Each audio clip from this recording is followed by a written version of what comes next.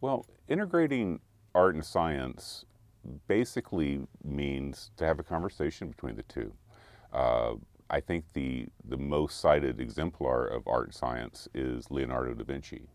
And you think about all of the wonderful inventions that he had and all the thoughts that were way before his time or way before their time, um, they were magnificent and they were so imaginative. Uh, but the problem with Leonardo da Vinci, comparing then to now, is that he didn't have the silos and the sort of areas of deep knowledge that we have today. So, what we're really talking about when we're talking about integration is building bridges between different silos of knowledge. The benefit of these dialogues between smart people in different disciplines is that they change the perspective. They give us a different perspective. One of the things about science that isn't really spoken about to the general public as much is that sort of wonderful moment at the very beginning of an idea. We know about the reports, we know about things after they've gone through peer review, we know about science as it's become science, but the actual process of science is very exciting and it's very creative.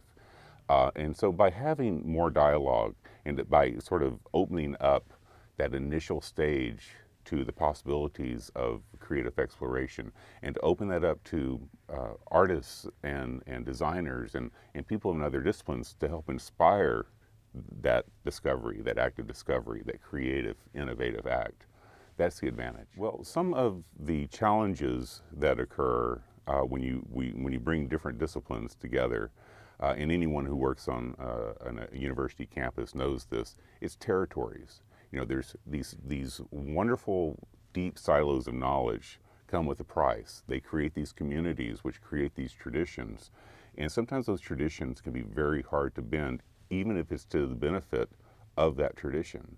And then, you know, the territories, you know, it becomes, you know, funding issues and who's going to take, you know, what from me, instead of trying to figure out a way that there's multiple outcomes and there's multiple benefits that benefit all areas of human endeavor. I think the MIT Media Lab would be a fantastic example. They've been doing this probably longer than anyone, and they certainly have this sort of like wonderful spirit of collaboration and are willing to try new things, new ways of working within the system structure. Yeah. And I think Stanford's D Lab also. Yeah, and Stanford, now Arizona State University, has some very innovative experiments. You know, there's the sort of extremes, and everybody's still sort of playing with, you know, how's the best way to integrate.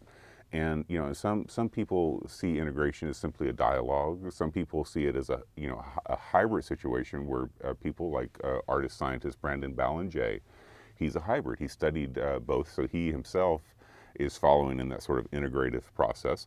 And others have this sort of ideal of building bridges between the silos so that they can inform one another. Other people have an extreme idea of like we need to do away with the disciplines as we know them and start over interpreting them for the 21st century. I'm not advocating one or the other, but I think it's a wonderful thing to see how it's going to play out. The grand challenges of the 21st century, no one discipline is going to be able to solve them by themselves. We have developed incredible pools of knowledge, and now we need to think about how to apply them. And certainly applying technology, applying scientific innovation, the artists can help. They're cultural experts.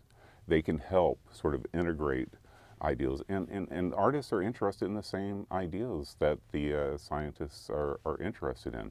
That is, the ideals of the grand challenges and other things that affect us as humans, not as scientists, not as artists, but humans.